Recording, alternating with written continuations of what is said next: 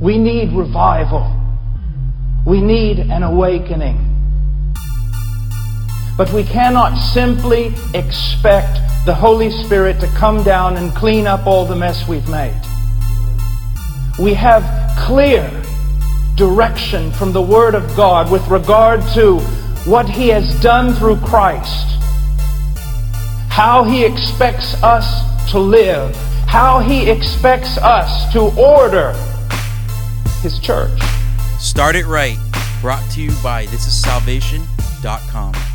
Hey guys, welcome back for another episode of Start It Right by thisissalvation.com. And today we're just going to jump right in to Matthew 6 verses 19, 20, and 21. And here it goes. Don't store up your treasures here on earth where moths eat them and rust destroys them, and where thieves break in and steal. Store your treasures in heaven where moths and rust cannot destroy and thieves do not break in and steal. Wherever your treasure is, there is the desires of your heart also. Boom, right out of Jesus's own mouth. These are His words. And when I read this, I can't help but feel convicted in my own life, because I'm a man who says, God first. I want to do all the things of God. I want to live for God. I want to do this, and that. But in the meantime, I get distracted because I want a new house. I want a bigger house. I want to be secure in my finances. I want to rake in all the money. I want a nice, new, reliable car. And, I want to go on vacations, and I want to buy this. I want to buy that. And I'm accumulating so much worldly wealth that it distracts me from my true purpose here on earth.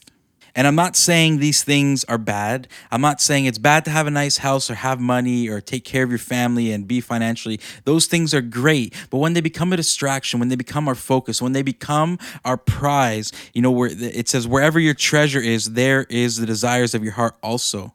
And if we're making all these things here on earth that are going to pass away one day, they're nothing. They're going to be worthless in the end when we come face to face with the Lord. When we keep these things and focus on these things, we're missing out on the purpose God had called you and me to live.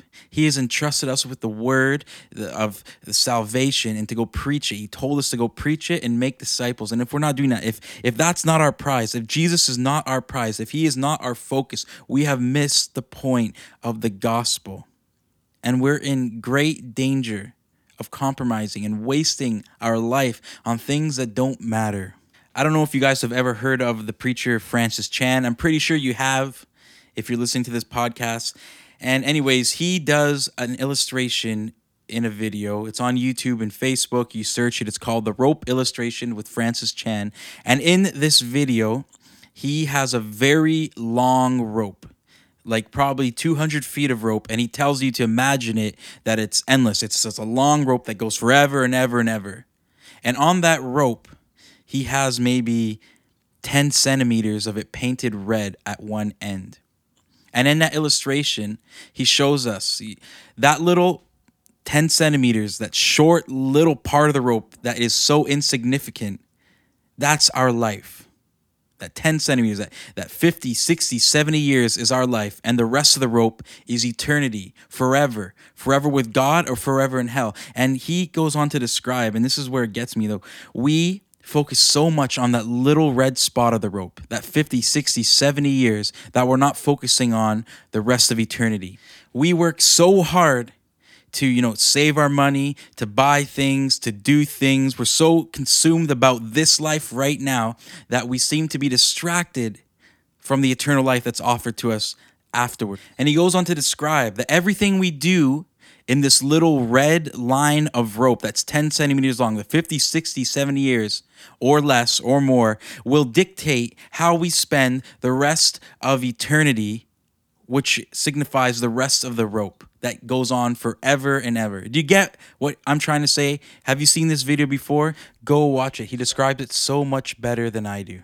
And I guess the only thing that I'm trying to get through with this message today, and I think what Jesus is saying in Matthew 6 is that these things, whatever, man, you can own things, you can do things, but if they're taking over your passion and your desire and your treasure and you're focused for God, then there's something wrong.